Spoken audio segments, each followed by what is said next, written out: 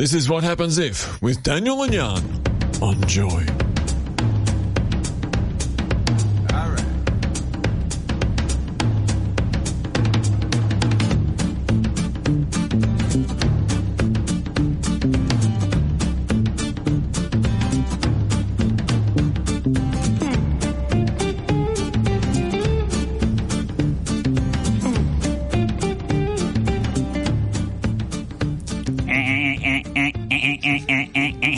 You'll hear more about that later.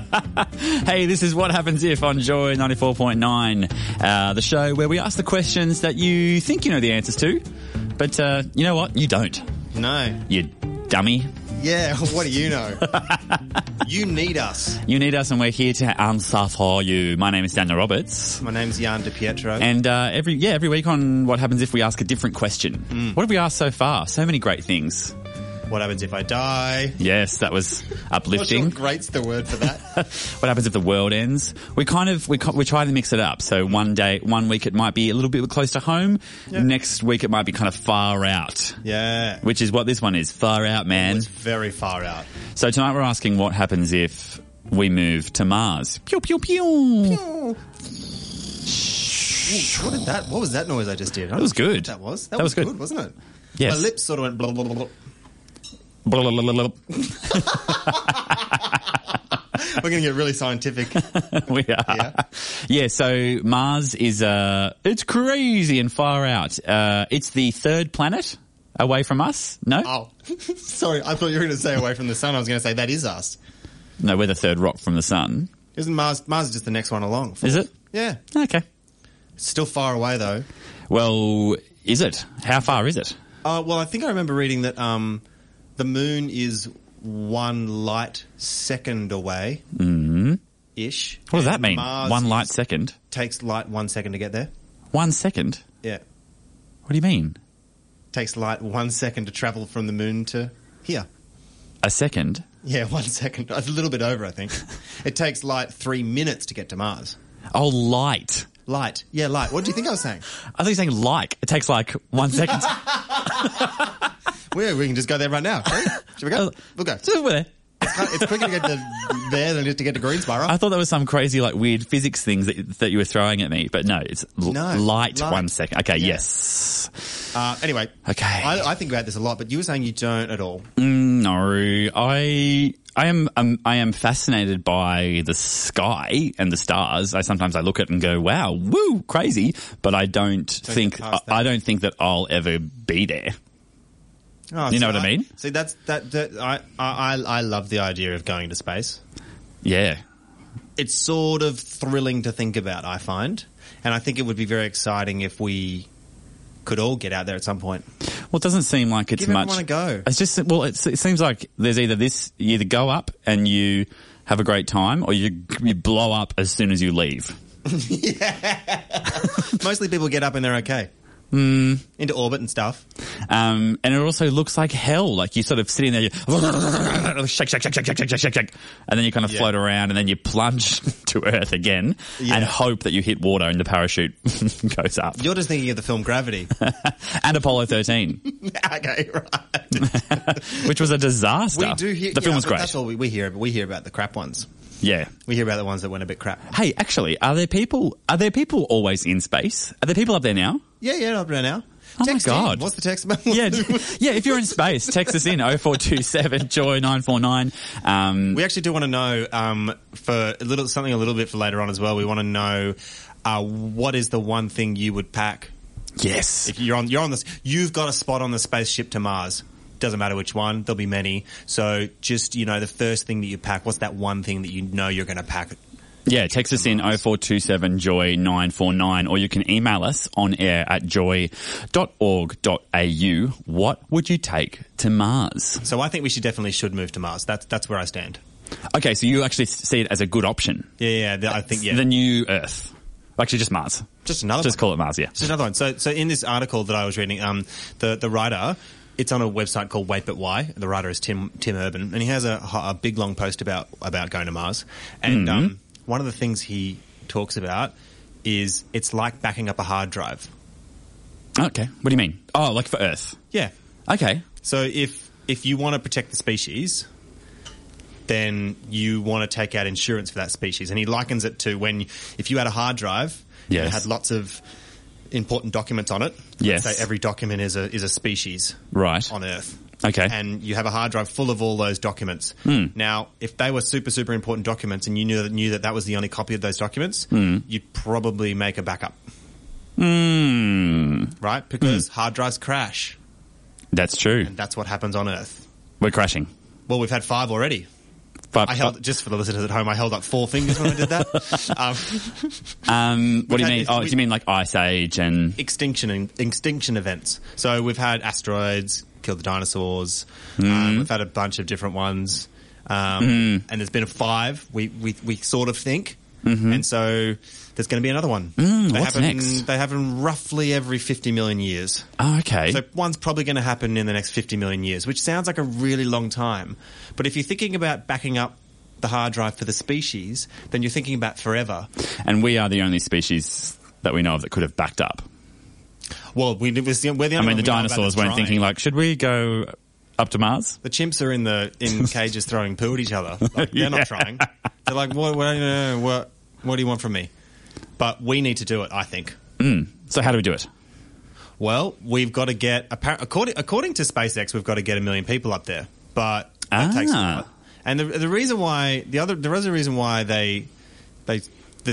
article anyway talks about this hard drive thing is it's kind of like it's hard to think about because the timescales are so huge, right? It's really hard to think about 50 million years. So if you think about the next 1,000 years, that's a little bit easier. And even then, in the next 1,000 years, we're really, really safe. So like in this article, there's this great analogy about imagining that someone draws an X on the ground and they say to you that lightning is likely to strike that one spot sometime in the next month or so. Okay. So to try and understand that, 1/50,000th of a month is a minute. So the chances of lightning striking the spot in the next minute is the same as a mass extinction event happening on Earth in the next millennium. So not very likely at all. Okay. So you'd feel pretty safe if I drew an X on the ground and I said, okay, in the next month, lightning's going to strike there, and your life is the equivalent of 5 seconds of that time. So all you've got to do is stand on the X for 5 seconds. Okay. You'd be like, okay. Yeah. Lightning's only going to strike once in the next month? Okay, yeah, 5 seconds. And you go on. But it'd be a little bit stressful. You'd be like, well, it could strike. It could happen. Yeah, so there could be an extinction event in the next 1,000 years, but it's just super, super unlikely. Okay. But it's not a very good long-term plan because when we're talking about extinction events, we're talking about protecting the species and backing up the species, we're talking about way longer than a month. So we're talking about right now, we're all standing on the X and we're just going to keep standing there across months and months. So we're going to get struck by lightning. But it's also but doesn't that raise the question of why do we need, if there's going to be an event, just let it happen? Why do we need to preserve the species? Something else will happen. We won't care anyway. Well, because we're making progress faster and faster as time goes by, and so it's more exciting to preserve that. Yeah, okay, fair enough. Right? I mean, like, think about the great thing. Well, we were talking about this off there. We were talking about the great things that have happened and about the moon landing. Right? Yes. We're talking about the moon landing. Moon landing, very exciting. We were talking about how, wow, can you imagine you can imagine being sitting there and it was not happening on the TV. Yeah. How incredible that would have been. Yeah. And then you were saying, well, when this does happen, and it will happen probably within our lifetime, that people will get to Mars, I'm assuming, we'd all be watching it on our devices or whatever we're watching. What an incredible moment. And that will be cool. It'll be cool and it's fun. And it'll be fun because like a minute after it'll be made into some like dumb meme. Yeah. There will immediately be a conspiracy theory that it never happened. Yeah. That it was filmed in the Australian desert probably. But it looks just like Mars. And it'll be great because they can make The Dish 2, the film. More work for Sam Neill. Was he in that? Yeah, he was. Yeah, he's in everything. Yeah. I love him. So yeah, I'm a big proponent for continuing the rate of progress, for making progress faster and faster, because there are lots of exciting things that we can accomplish, but we can't get any of those things done if we just sit here like sitting ducks. Well, as we've been saying, this week's topic is this to people. They go, "Oh, you got Elon Musk coming in?" Yeah. And we go, "Oh, lol." What's his deal? So he's SpaceX, is he? Yeah. Yeah, and so he's getting us there. He's the guy? Yeah. So was he a scientist or was he just rich? He's an engineer. He's an engineer. He's a rich engineer, but he's an engineer. He builds stuff. That's what he spends most of his time doing. Okay. I mean, I don't speak to him, but you haven't spoken to him. This article. Yeah. And so who will get there first? Well, I mean, the Americans? Super rich people. Oh, the American. Well, if it's SpaceX, then it's private enterprise. It's not a public. I mean, they get money in terms of they get contracts from the American government, and so they make money. But SpaceX makes a lot of money commercially, and if they're going to go, it's going to be as SpaceX. They're not going as America. But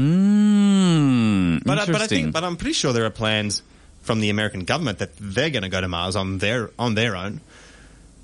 Yeah, right. Well, maybe I'll go. I want people to start racing for it. Have a crack. Yeah, get up there, guys. Go. We'll probably lose a few people along the way, a few trials, but then when did we get to the moon? Apollo 11. Was it? Yeah, I think so. Yeah. Yeah, so 10 fails. Well, this is the thing. This is the thing. We got to the moon in the 60s. I know, but that's why. Why is it, get on with it.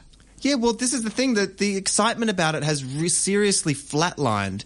Everything else has gone pew, and the rate of progress has gone blah with space technology. I mean, that's partly not true, because there's a lot of amazing things that we have in space now, right? That tell us about where we are, GPS and so forth. But in terms of going places, we're just looking out with the giant telescopes that get better and better. And I mean, that's great because we get to see things and learn a lot about space, but we've got to get places. And it probably means a lot more to people if you can see the physical.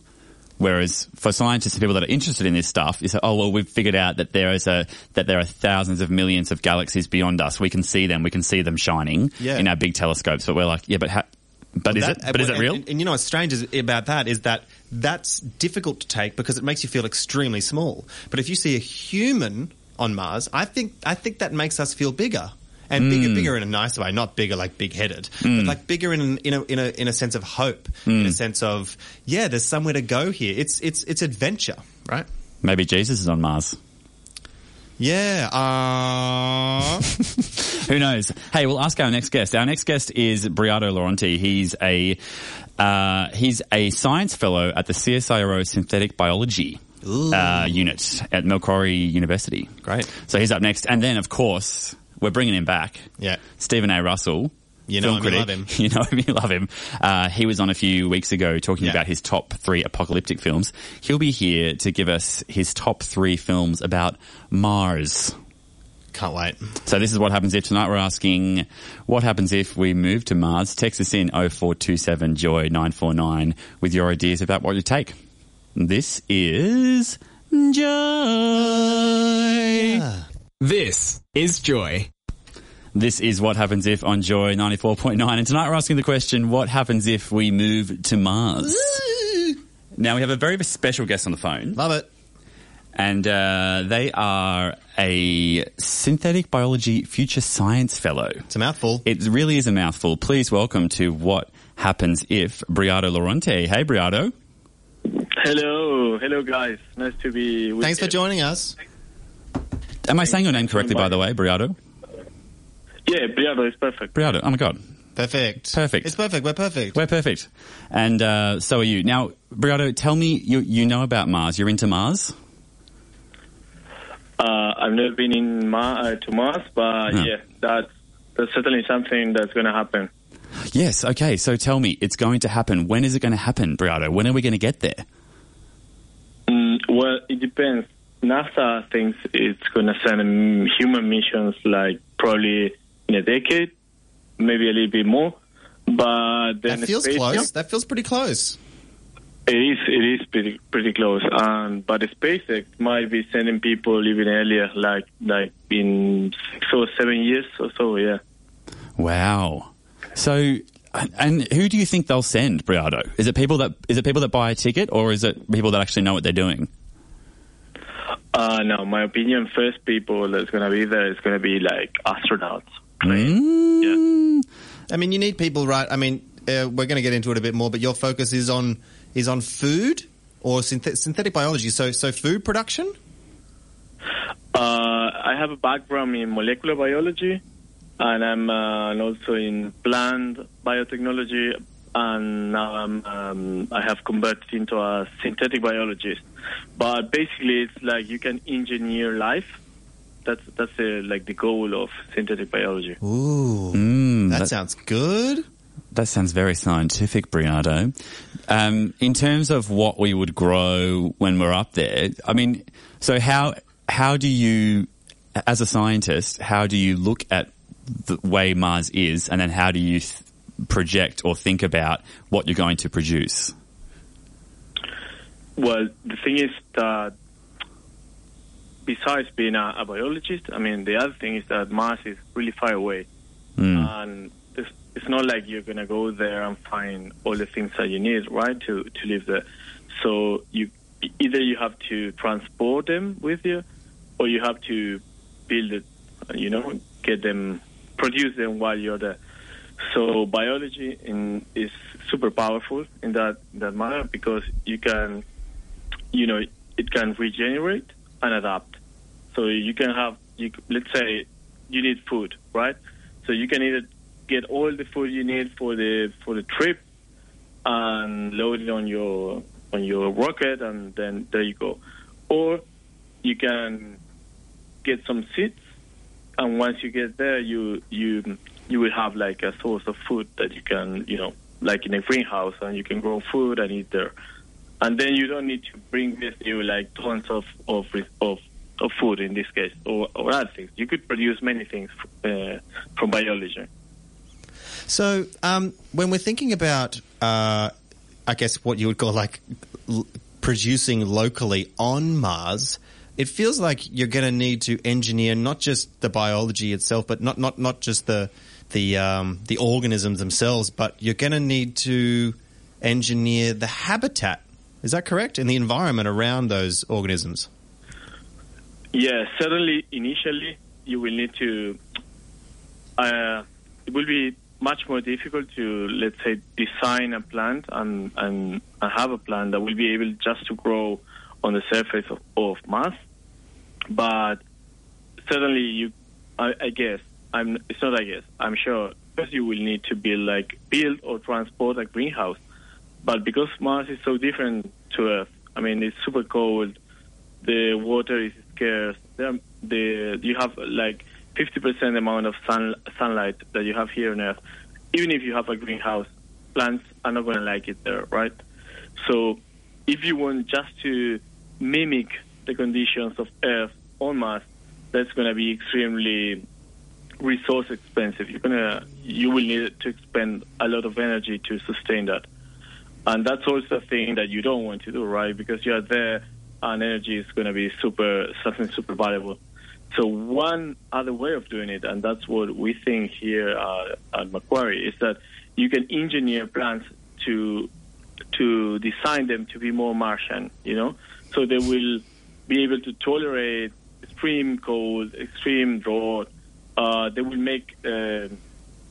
be probably, let's say, plants here on Earth, they just use a little bit of the sunlight. For example, UV light, they don't use it. So we can engineer plants to use UV light, and then they can grow happy on Mars, let's say. Many other things. You really can't really go to Mars and want organic food, can you? You're gonna have to be okay with a bit of genetic modification. Well, there's nothing wrong with genetic modification.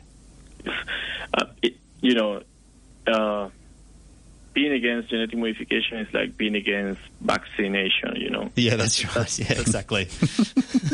I mean, what difference does it make? If it's edible, it's edible, right? Yeah. Who cares what the molecules are doing? I don't mind. It works. You got to make it work. I love all food. Whenever I'm hungry, I'll just eat whatever. Oh, you're good at that. Okay, I'm crazy. What about what about animals? Like for example, do we need Martian cows to make milk? How do we get them up there, Briardo? That's the question. Are we vegan? Is that what we're doing? Are we going vegan up there? Yeah. You will have to have like vegan astronauts for sure. Yeah, that's out of the menu. Astronauts. The cows. Yeah. Yeah. Okay. Anyway, cool.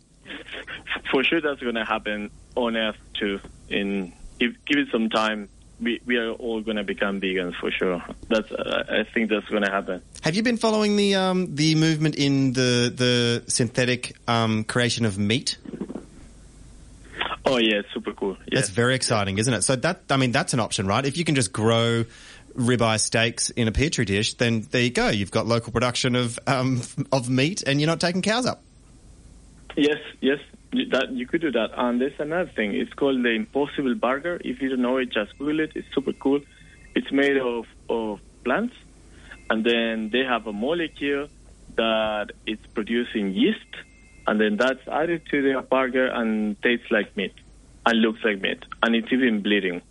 Oh boy, I want one. Briardo, in terms of Mars now, what is the fascination with it? Why is it seen as our next viable option? Is it because water has been discovered? Is it because it's the closest thing to our climate? Why Mars? In my opinion, all those things. Some people say that it's like a second planet for rich people that's going to escape Earth. That's nonsense. That's magnificent. Oh, damn it. It could be that in the future you could go there, and it could be possible that people is going to live there, but it's not because they're going to escape from Earth. Much more. We don't want it to be like a penal colony, like we made this country. Yeah. That wouldn't be ideal. Yeah, but we stole a loaf of bread off to Mars. What it's super interesting is about Mars is that there could be life there, or it could be that life existed once on Mars, and that's from the biology point of view, which I love it. But there are many things that we're going to learn about us, about the universe, about how plants are formed, and many, many other things by studying Mars. So it's certainly worth going to Mars. So how do you think about, when you're in the lab and you're thinking about your work? Now, I'm curious as to when you're in a lab on Earth, do you take into account practical things like the change in gravity? It's something like it's like a third of the gravity on Mars than we have here. So do you take into account practical things, and how do you go about factoring that into experiments or into trials? Well, you can basically simulate all the conditions that you will encounter on Mars, and that's actually the way of doing it. So the gravity of Mars seems to be that it's not a big problem for plants. For humans, it's not known yet. But for example, in Europe, this is being studied right now. But all the other conditions, let's say radiation, temperature, and you name it, atmosphere, you can simulate those conditions here on Earth in the lab, and then you can test designs, biological designs. And there's another thing that is super powerful that you can combine with synthetic biology, that it's called experimental evolution. And it means that you make biological designs, or even things that are alive, like cells, like bacteria, for example. Wow! Right. And you can evolve them under conditions that you set. Right? Let's say you simulate Mars, and you evolve that to live on Mars. It's a simulation. It's a real thing, and the conditions are simulated.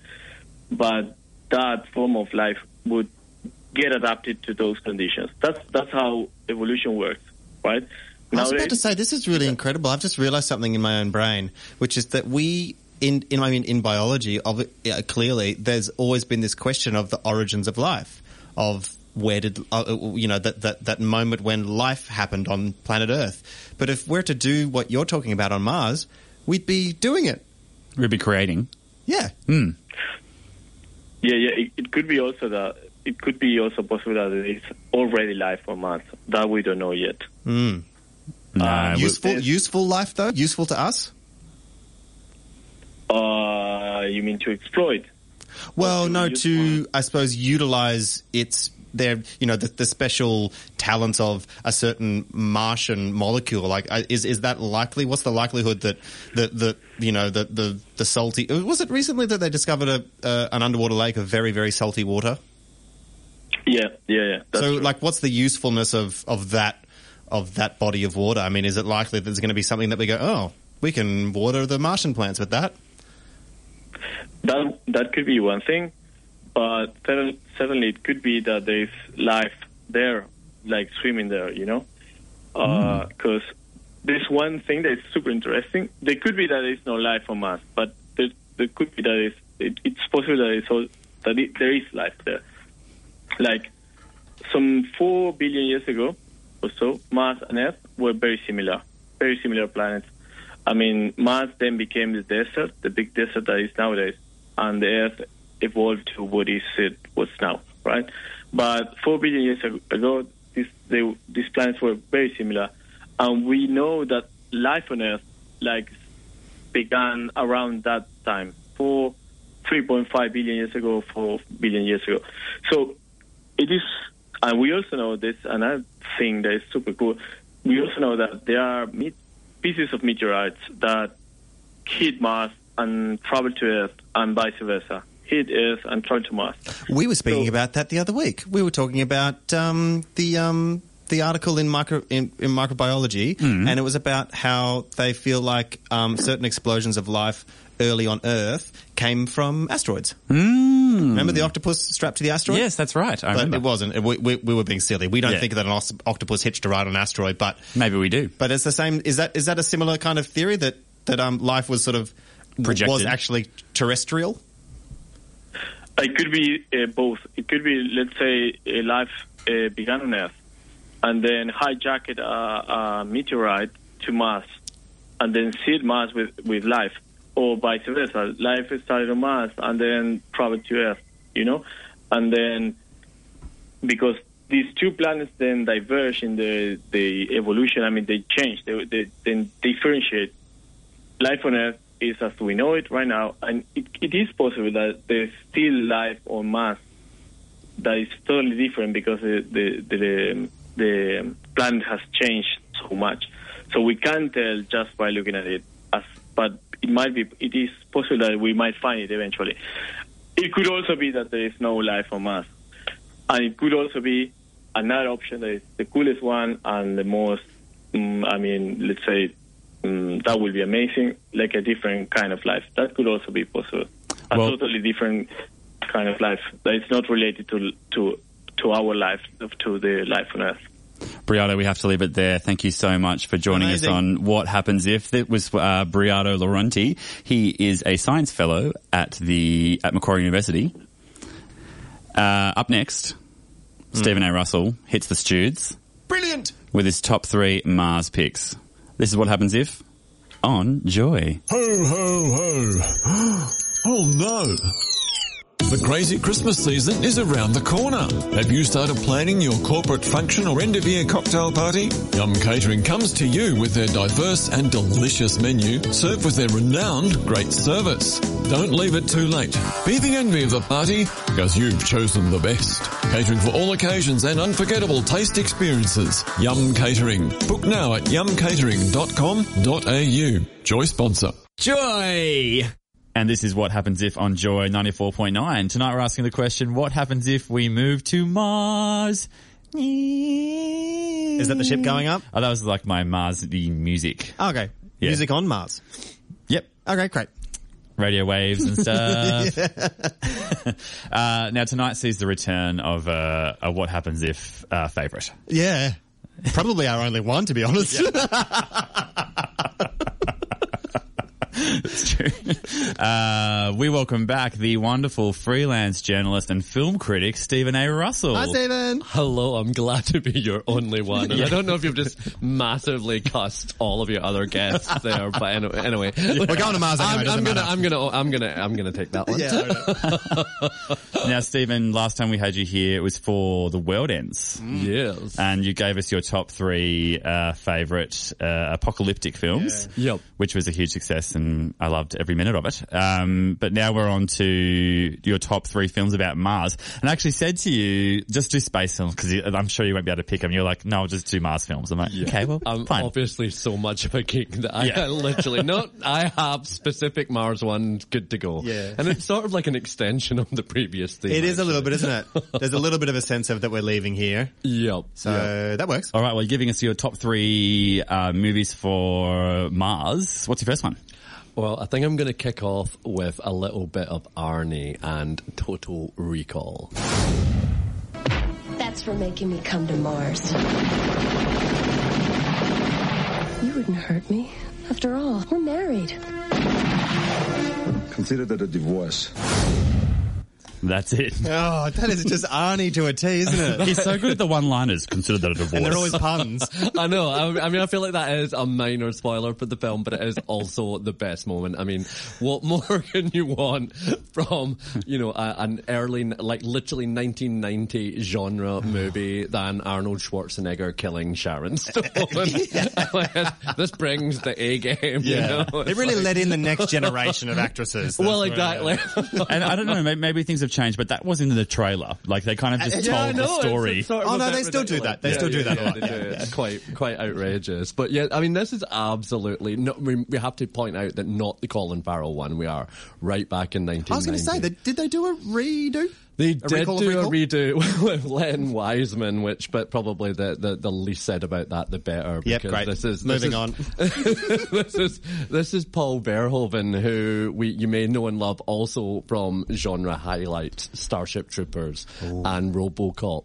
Oh wow, he knows what he's doing. So look, this is a cracker. I absolutely adore this classic, and it's Arnold Schwarzenegger is he just rules this kind of whole swathe of 80s through 90s genre movies, and here he plays basically a kind of everyday guy who works on a construction site. He believes he has a perfect marriage to Sharon Stone, and all of a sudden, there's this new technology on Earth where you can get implanted memories. And so you can basically go on a holiday without actually going anywhere. So the idea like of YouTube. They just stick a little needle in your head and then implant a little false memory of a great holiday and, bargain basement. But what happens is that when he undergoes this sort of, process, it unlocks this completely subsumed personality of his. He turns out to be a bit of a super soldier, a bit of a spy, and turns out Sharon Stone's actually his handler, and really good with the high kicking and getting a bit stabby with kitchen knives. Hence the scene that we just heard. Flexy, isn't she? Yeah, she is. Yeah, she's a mover. All right.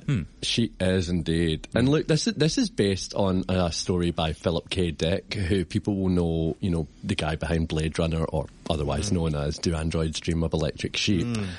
And essentially the storyline then takes us from Earth to Mars, because right from the very get-go, Arnie's character Quaid has been having these strange nightmares of him dying on Mars, and also of another woman played by Rachel Ticotin, who plays Laurie. And so he goes to Mars, and once there, he kind of gets caught up in this huge criminal mess with Richard Cox playing Cohagen, who's sort of a Machiavellian real estate developer / dictator, a bit like anyone we know. And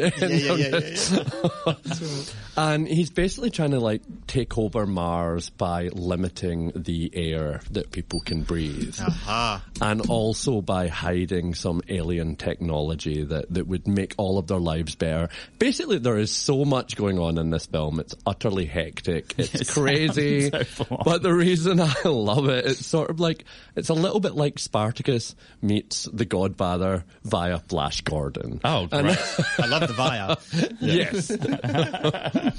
It's just a classic. It's absolutely silly. And who could forget that magic moment when Arnie is in a costume that makes him look like a lady with a big headscarf, who then opens her face to reveal Arnie below. That's Absolute right. classic moment. Perfect. All right, we'll have to check. I've never seen that.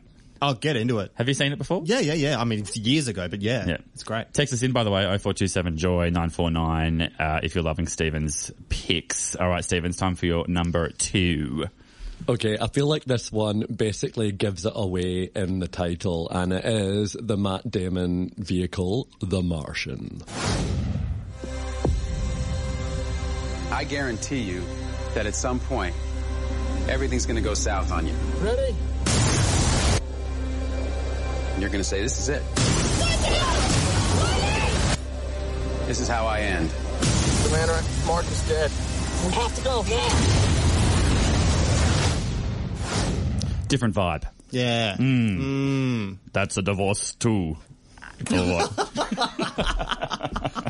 But it's metaphorical. Yes. Yeah. Now, speaking of metaphorical, speaking of Dick, Philip K. Dick, you know, is he back again? No, not quite. I'm just the only one that ever wrote Isaac Chipster. Yeah. Actually, he is not responsible for this one. It's Andy Weir novel. The only reason I am using that completely ridiculous, innuendo / blatant grossness is because Blade Runner director Ridley Scott is the helm. I didn't know that. I haven't seen this one. Me either. What? This was a huge blockbuster. We're now not Stephen's favourites. Yeah. No. Well, look, Ridley Scott was not my favourite for a while there. I mean, obviously the legend. I quite like his stuff. Blade Runner, Alien, he did really well, but then he came out with a whole bunch of really dross films for a while there. And I was beginning to worry that he'd lost his mojo, but he really brings it back with this one. And essentially Matt Damon stars as he's an astronaut who gets left behind on Mars by Jessica Chastain, which is a bit unfair. But, an exploration goes horribly awry, and he's left there on his own. So it kind of becomes one of those man versus wild. I was going to say, it's sort of the Castaway story. Yeah, Castaway in it's space. the Castaway / bear fight from The Revenant. And it's just him on his own, on Mars, and he kind of has to go all A-team, using whatever's left of the kind of biosphere that they had and bits of MacGyver talent coming out. Yeah, to try and figure out, how basically a life pod that was only meant to last a month or so now has to, become his indefinite home. And that leads to all sorts of, inventive make-do and mend, like growing potatoes from poo, which is essentially how he manages to feed himself. By eating his own poo. Eating potatoes that he grows in the poo, because Mars not so handy with the crops, and so on, or animals. Wasn't there a thing about this around awards season about how it was classified, whether or not it was a comedy or a drama? I feel like it was. I feel like it ended up in the comedy section of the Golden Globes, and people cracked it or something. Well, I feel like it's just every year people crack it. I mean, it is actually ridiculous to reduce films to genre. Whether people laugh or people cry. I know, and it's like, well, what happens if you do a bit of both? Yeah, Well, this is the thing. This is interesting because you were just speaking about genre films of the 90s, and I feel like they get lost in history a little bit, the genre films of the 90s that now we look at as a bit, maybe a bit crass or a bit obvious or whatever. But I feel like they have more of a place in the awards seasons and they never get it. Look, this was part of the big recent hullabaloo, is that, the Oscars were intending to bring in popular category. Really? I didn't know that. And that was essentially aimed at getting more blockbuster or genre fare through. But there was a huge pushback because the idea, and I actually agree with the pushback, because basically someone said, what about a few years ago when Mad Max Fury Road absolutely smashed right through and, you know, swept the board. And by sort of relegating them to a popular category, then it seems like a bit of a class system, and it seems a little like you're being a bit snooty even as you're... But I mean, even like... It's monetizing it a little bit. Well, exactly. I mean, it is as well. Titanic, like... I know. The most popular film in history won all those awards as well. Like, you know. Love it. Yeah, I know. So I don't think it was necessary. And look, this is a really fun, accessible, big blockbuster, but it's got a bit of heart. It's got a bit of soul. It's actually, you know, the science behind it is quite smart. You know, the author, Andy Weir, really put the effort into... I have heard that about the book. It's quite... You know, figuring out how you could possibly do that. And look, it's sort of got a sense of Sandra Bullock in Gravity as well. You know, that kind of everything has gone horrendously wrong. And that total abandonment of, you not only are you on land, but you're actually either in space just floating, going, all right, or otherwise you're on Mars. Well, totally. I mean, at one point he's like gaffer taping his, you know, space helmet. Like, it's pretty... And everyone's sitting there thinking gaffer tape's not going to cut it. I know. And look, you kind of, it's also like Sandra Bullock, you're pretty sure that it's not going to end with her smooshed, you know, in orbit, but you still have that fear the whole way through that you might not make it, even though you know he's going to make it. Are you a Matt Damon fan? I have gone. I've had fits and starts with him. Yeah, he's like that, isn't he? I am at the moment. You're on board with him at the moment. Yes. Yeah. I loved him in Behind the Candelabra. That was brilliant. I haven't seen that. What? He was great. Card removal. You haven't got one yet. No. I really liked him, and this is going to be a little from left field. I liked him in Rounders. Which one's Rounders? It was a film set in like the northeast states of the US, and it was about poker. Oh, I haven't seen it. I'm going to have to take that as a comment. Well, we're going to come back with Stephen's third pick. This is What Happens If, and tonight we're asking what happens if we move to Mars. You're on Joy. Joy. This is What Happens If on Joy 94.9. It still is. It still is. Every time we come back. All right, just get it. Get with it. We are asking the question, what happens if we move to Mars? We're with the wonderful film critic, Stephen A. Russell. Excellent. Stephen, you've given us your top two. We've got a top three, a third to get to. Hang on, one more. The Martian. Yep. Total Recall with Arnie, not the new one. Not the new one. Absolutely not, apparently. No. Okay. Number three, what do you got? This is actually my favourite one, drum roll. And Mars Attacks.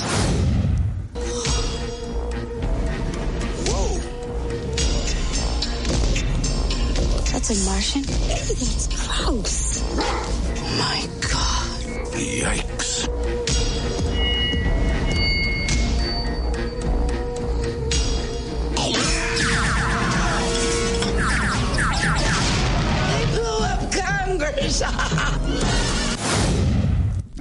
So good. Now, actually, I remember seeing this film as a kid, and I just thought it was the best thing ever. It is so good. It was one of the ones that we played twice in a row. Totally. Look, it absolutely amazed me that this film didn't actually do massive box office success at the time. Like, I think it's an absolute cracker. This is Tim Burton, off the wall, wacky best. You know, he's working that kind of Cold War, nuclear obsession, 1950s B-movie. Yeah. You know, this is basically the exact opposite of going on holiday to Mars. This is Mars coming on holiday to us and effing stuff up. Yeah. Which I love it. I mean, there's that cracking scene, you know, that's really ripping off of The Day the Earth Stood Still. You know, and they're in the Nevada desert, and, you know, the US president, who is played, of course, by Jack Nicholson, who also, for reasons completely inexplicable, plays a kind of Vegas hustler as well, in an already ridiculously OTT cast. Yeah. You know, so the army goes to meet the Martians, who we see leaving the Red Planet in the opening credit. And they release a dove. And these Martians, which are basically green meanies with giant bulbous brain heads. Yeah. They are bulbous. And they go, Like, it's ridiculous. And, they whip out the lasers and they Findus Crispy Fry, the dove, and then, annihilate the entire welcome party. It's just magnificent. So good. And, at this first contact moment, you also have on two separate, trailers, you have about to become Carrie Bradshaw, Sarah Jessica Parker. Yes, this was pre-Sex and the City. Just. Yeah, right. How interesting. And really got her going. Yeah, I know. Mm-hmm. And so she plays, a kind of a bubble-headed TV anchor. And Michael J. Fox plays her husband. Yes, Michael J. Fox plays her husband, who is a competing anchor. He gets fried. Yeah. She gets kidnapped alongside, I think he'd only just become Bond, Pierce Brosnan. Okay. Now, they both get kidnapped by the aliens and get taken onto the spaceship. And she ends up having her head chopped off and swapped with her, one of those scrawny, I don't even know what kind of dog it is. It's like a sausage dog or something. No, it's one of those scrawny, like a kind of like a Chihuahua. I think it might be a Chihuahua. Yeah. So the Chihuahua ends up with Sarah Jessica Parker's head.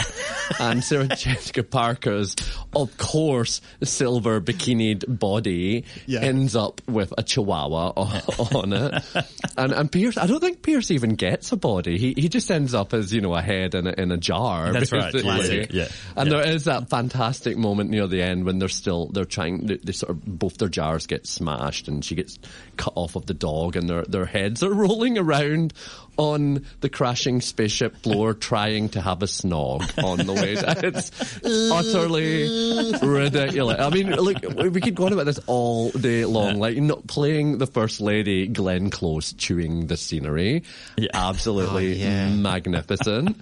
Then you've got, like, baby Natalie Portman as, the first daughter. That's right, she's the first daughter, yeah. Which is, I think that's absolutely spectacular. It's kind of the funny thing about this film is that it's all the big stars that you think would normally see you through a whole film basically get killed off within the first 10 or 20 minutes. So many. It's really quite clever. It's clever casting, I think. That's a really good subversion of what you were talking about before about the survival, whether it's Sandra Bullock or Matt Damon or whatever. Yep. It does really well, isn't absolutely. It goes, no, they would shoot that person then. Yeah, I know. That's what they do. Yeah, this is way before Game of Thrones. People are gonna die. Yeah, that's right, yeah. Surprise!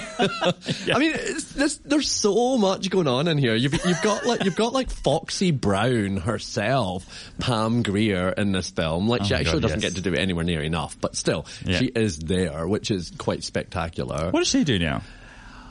Much? What was when was the last Pam Grier film? Oh my goodness! Text in, Pam, if you're listening. I know. Can you let us know? She's actually a big fan of the show. We want more, please, right now. Thank you. So I actually never knew, and I probably didn't appreciate him at that age anyway, but I never knew that it was Tim Burton. No, me either. That never clicked with me. I realised that I don't know how old I was. Watching the trailer, I'm like, oh. But now that makes a lot more sense. Yeah. Because it's not quite as sort of gothic fairy tale as his usual stuff, but he definitely loves that kind of, genre world of weirdness and families being a bit all over the place. Yeah, you see what he did with Charlie and the Chocolate Factory, which I didn't particularly love, but like he makes it into a thing that you don't expect. He does. He also sets it up that it's kind of like everyone experiences it through TV. So everyone's watching this thing happen and there's all these different characters sitting there. So it's very American in that way as well. Totally is. Yeah. And even to the kind of really, not particularly caring about the rest of the world. I mean, I think you do see like a little scene of the French president, I think for about 30 seconds, while the Eiffel Tower gets melted behind them. And, of course, Big Ben gets blown up because basically if you see Big Ben in a film, it's like 50-50 whether it's going to make it till the end to the end credits or not. If they show it early on, it's getting blown up. It's probably going to get blown up. Right. And just if things aren't weird enough in this film, you then have a Vegas scene where you have Tom Jones, performing live, who, playing himself with gusto, suave hero, gets in amongst it. He doesn't just, the aliens attack and he doesn't just go, oh, that's a bit bad and disappear left stage. He then becomes one of the heroes attempting to save the Earth from the Martian assault. That's brilliant. I love it. Absolutely magnificent. So who dies? We've got Jack Nicholson, Glenn Close. Does Jack die? Doesn't he die? Yes, he does. Yeah. It takes a little while, but the US president does get lasered by a Martian. Good. They should replay that in America now. I feel like that could come in handy. Yeah. Anyone got a laser? Sometimes. I like it when I was watching the trailer. I think it's because they all sort of set it up as if we're gonna be good people and we're gonna give them a chance. We're gonna give the Martian a chance to talk and greet us, and then he ends up killing them all. And then I think it's one of the sergeants sort of goes, "Well, we stuffed up there." Like it's yeah. I mean, there's a lot of really black comedy about American imperialism in this film as well. It's and the sort of the way we commodify pop culture as well. It's absolutely great. Well, make sure you get your text in 0427 Joy 949. Tell us your favourite Mars film, space film, whatever. Or out of the three. Yes. What was your favourite out of Steven's picks? Oh, let's do one of those little Twitter poll. Poll. Done. Yeah. Done. Doing that Done. right after this. Hook that up. Stephen, it's always such a pleasure having you on. Thanks for joining us on What Happens If. Thank you for having me. Stephen. I'm off back to Mars now. Bye. This is Joy. Well, this has been What Happens Joy! Been wanting to do that for a while. Thank you. This has been What Happens If on Joy, and we have been asking the old question, what happens if we move to Mars? Yeah, so let's do it. Okay, hang on. Let me just get my rocket ready. Sounds real. Off we go. Oh, that was quick. There wasn't even a countdown or anything. So I was thinking, yeah, because in a world where you can go to Mars, you go there on a spaceship. And now the one that's being proposed by Elon Musk and SpaceX is the BFR, which is the big effing rocket. Oh my gosh. Is that what it's called? Yeah, that's what it's called. That's fun. That was from Elon Musk flying over us. Hey. Babe, your interview's at 7:45. Where's it going? I'm already doing it. Okay, we love you. Smoke some more weed. And they reckon that the early ones that go in like 2025, they'll have like 100 people on them. But I don't think we'll be able to afford that. It'll be really expensive and we're poor. So I think we'll be going on the later ships that maybe have about 300 people on them. When are they predicted? Oh, like decades down the track. Okay. Yeah, because you can only go every little while because of the rotation, the orbit of Earth and Mars. They need to line up to make the trip short enough. So, but anyway, how long is the trip? A few years? 3 months. Oh yeah. That's a pretty long time. Well, but I mean, think of going on an aeroplane for 24 hours and how long that feels. Yeah, but then what about all those people on boats for years and years were travelling for months and months and months for Australia? Are you saying that was great? Well, no, it's terrible. But it's not what I thought. It's not like okay. It's not Interstellar. Like we're going to put you to sleep for a few years. No. Yeah. Okay. No, it's not. It's way closer than that. Yeah. And so let's say that we get, I don't know, let's say each passenger gets 100 kilograms each. Because you could be going forever, remember? Yeah. And not coming back. I'm not coming back. If I get there, I'm not coming back. There's a long way to go to not come back, isn't it? Yeah. I mean, it's a long way to go to come back after a brief moment. Yeah. And if you go to Europe, you go for 4 weeks or more, don't you? Absolutely. Yes, because it's a long way. Exactly. So you're not going to Mars for a weekend. No, just to see whoever. Yeah, whoever. So let's say we've got 100 kilograms each. What are the first 5 things that you pack in your bag? Let's just say, what are you putting just in the carry-on? Because stuff would have to go down in the cargo cabin. You wouldn't be able to get access to it probably very frequently. But up in the area where everyone's floating around in microgravity, what are you taking there? Remember, you're in microgravity. Microgravity. What do I need? Well, I'll be taking my my phone or whatever that is. In that time, so I can listen to us. Really? Yeah.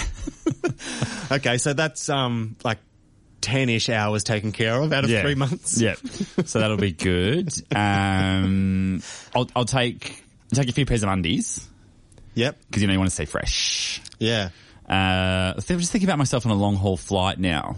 Yeah, I know. So I was thinking, you know what I was thinking of just then as you were saying, listening to something? Yeah. I was thinking get a program that just has all the world's languages on it, and if someone happens to speak a language that you want to learn who's also on the ship, learn that language in the 3 months and you'll have them to converse to you. Get to Mars, bilingual. Or... Oh. Yeah. While you're on the ship, invent your own language for Mars. So Martian. Martian language. Yeah. So all of you guys on that will just be like, you can have your own little pocket of Mars where you all speak secret. Well, and like Earth, don't tell Earth about it. Yeah, don't tell Earth. But what about the people who are going to go back on the next ship back, who have to go on the next ship back because maybe they fly it or something? Do we tell them the language? Yeah, we can tell them the language. Because then you've kind of invented your own thing. Yeah, right. Okay. You might as well make something of it. You don't think learning a language is making something of it? You're going to listen to us over and over again. Yeah, no, because once you move to Mars, you're done with Earth. So forget everything that you knew before. Right. Let's start again. Well, why are you taking your phone? You don't need that there. But it's got all my selfies on it. You'll be the Kurt Coleman of Mars. I wish. No, I don't. But you'd only have like 300 followers, so no one would care. Exactly. And there's no internet. Or there will be internet by then. Oh, gee, you'd hope so. If we can get to Mars, you'd hope you could take internet with you. Well...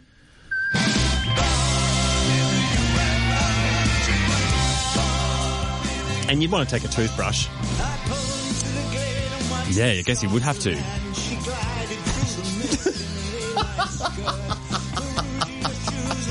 Electric one. Well, this has been what happens if we move to Mars. I hope you enjoyed the show. Text us in 0427-JOY 949 if you did. Don't text us in if you didn't.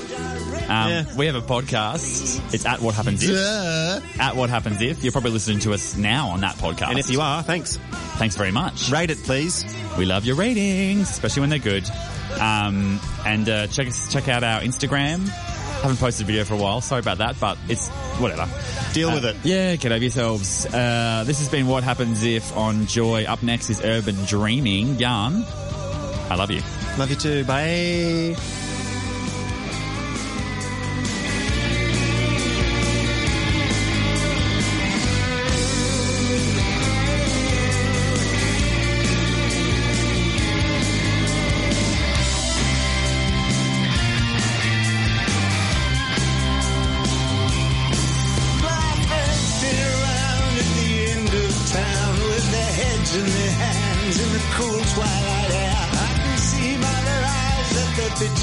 I'd rather be dead than fool around here anymore. She was all courage, geometric face, electric skin, plastic and lace, silver hair, trapezoid flares. I was so in love with her, lavender as she was.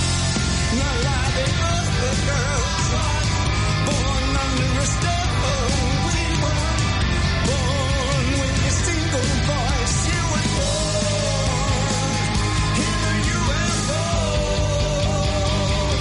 like outer space.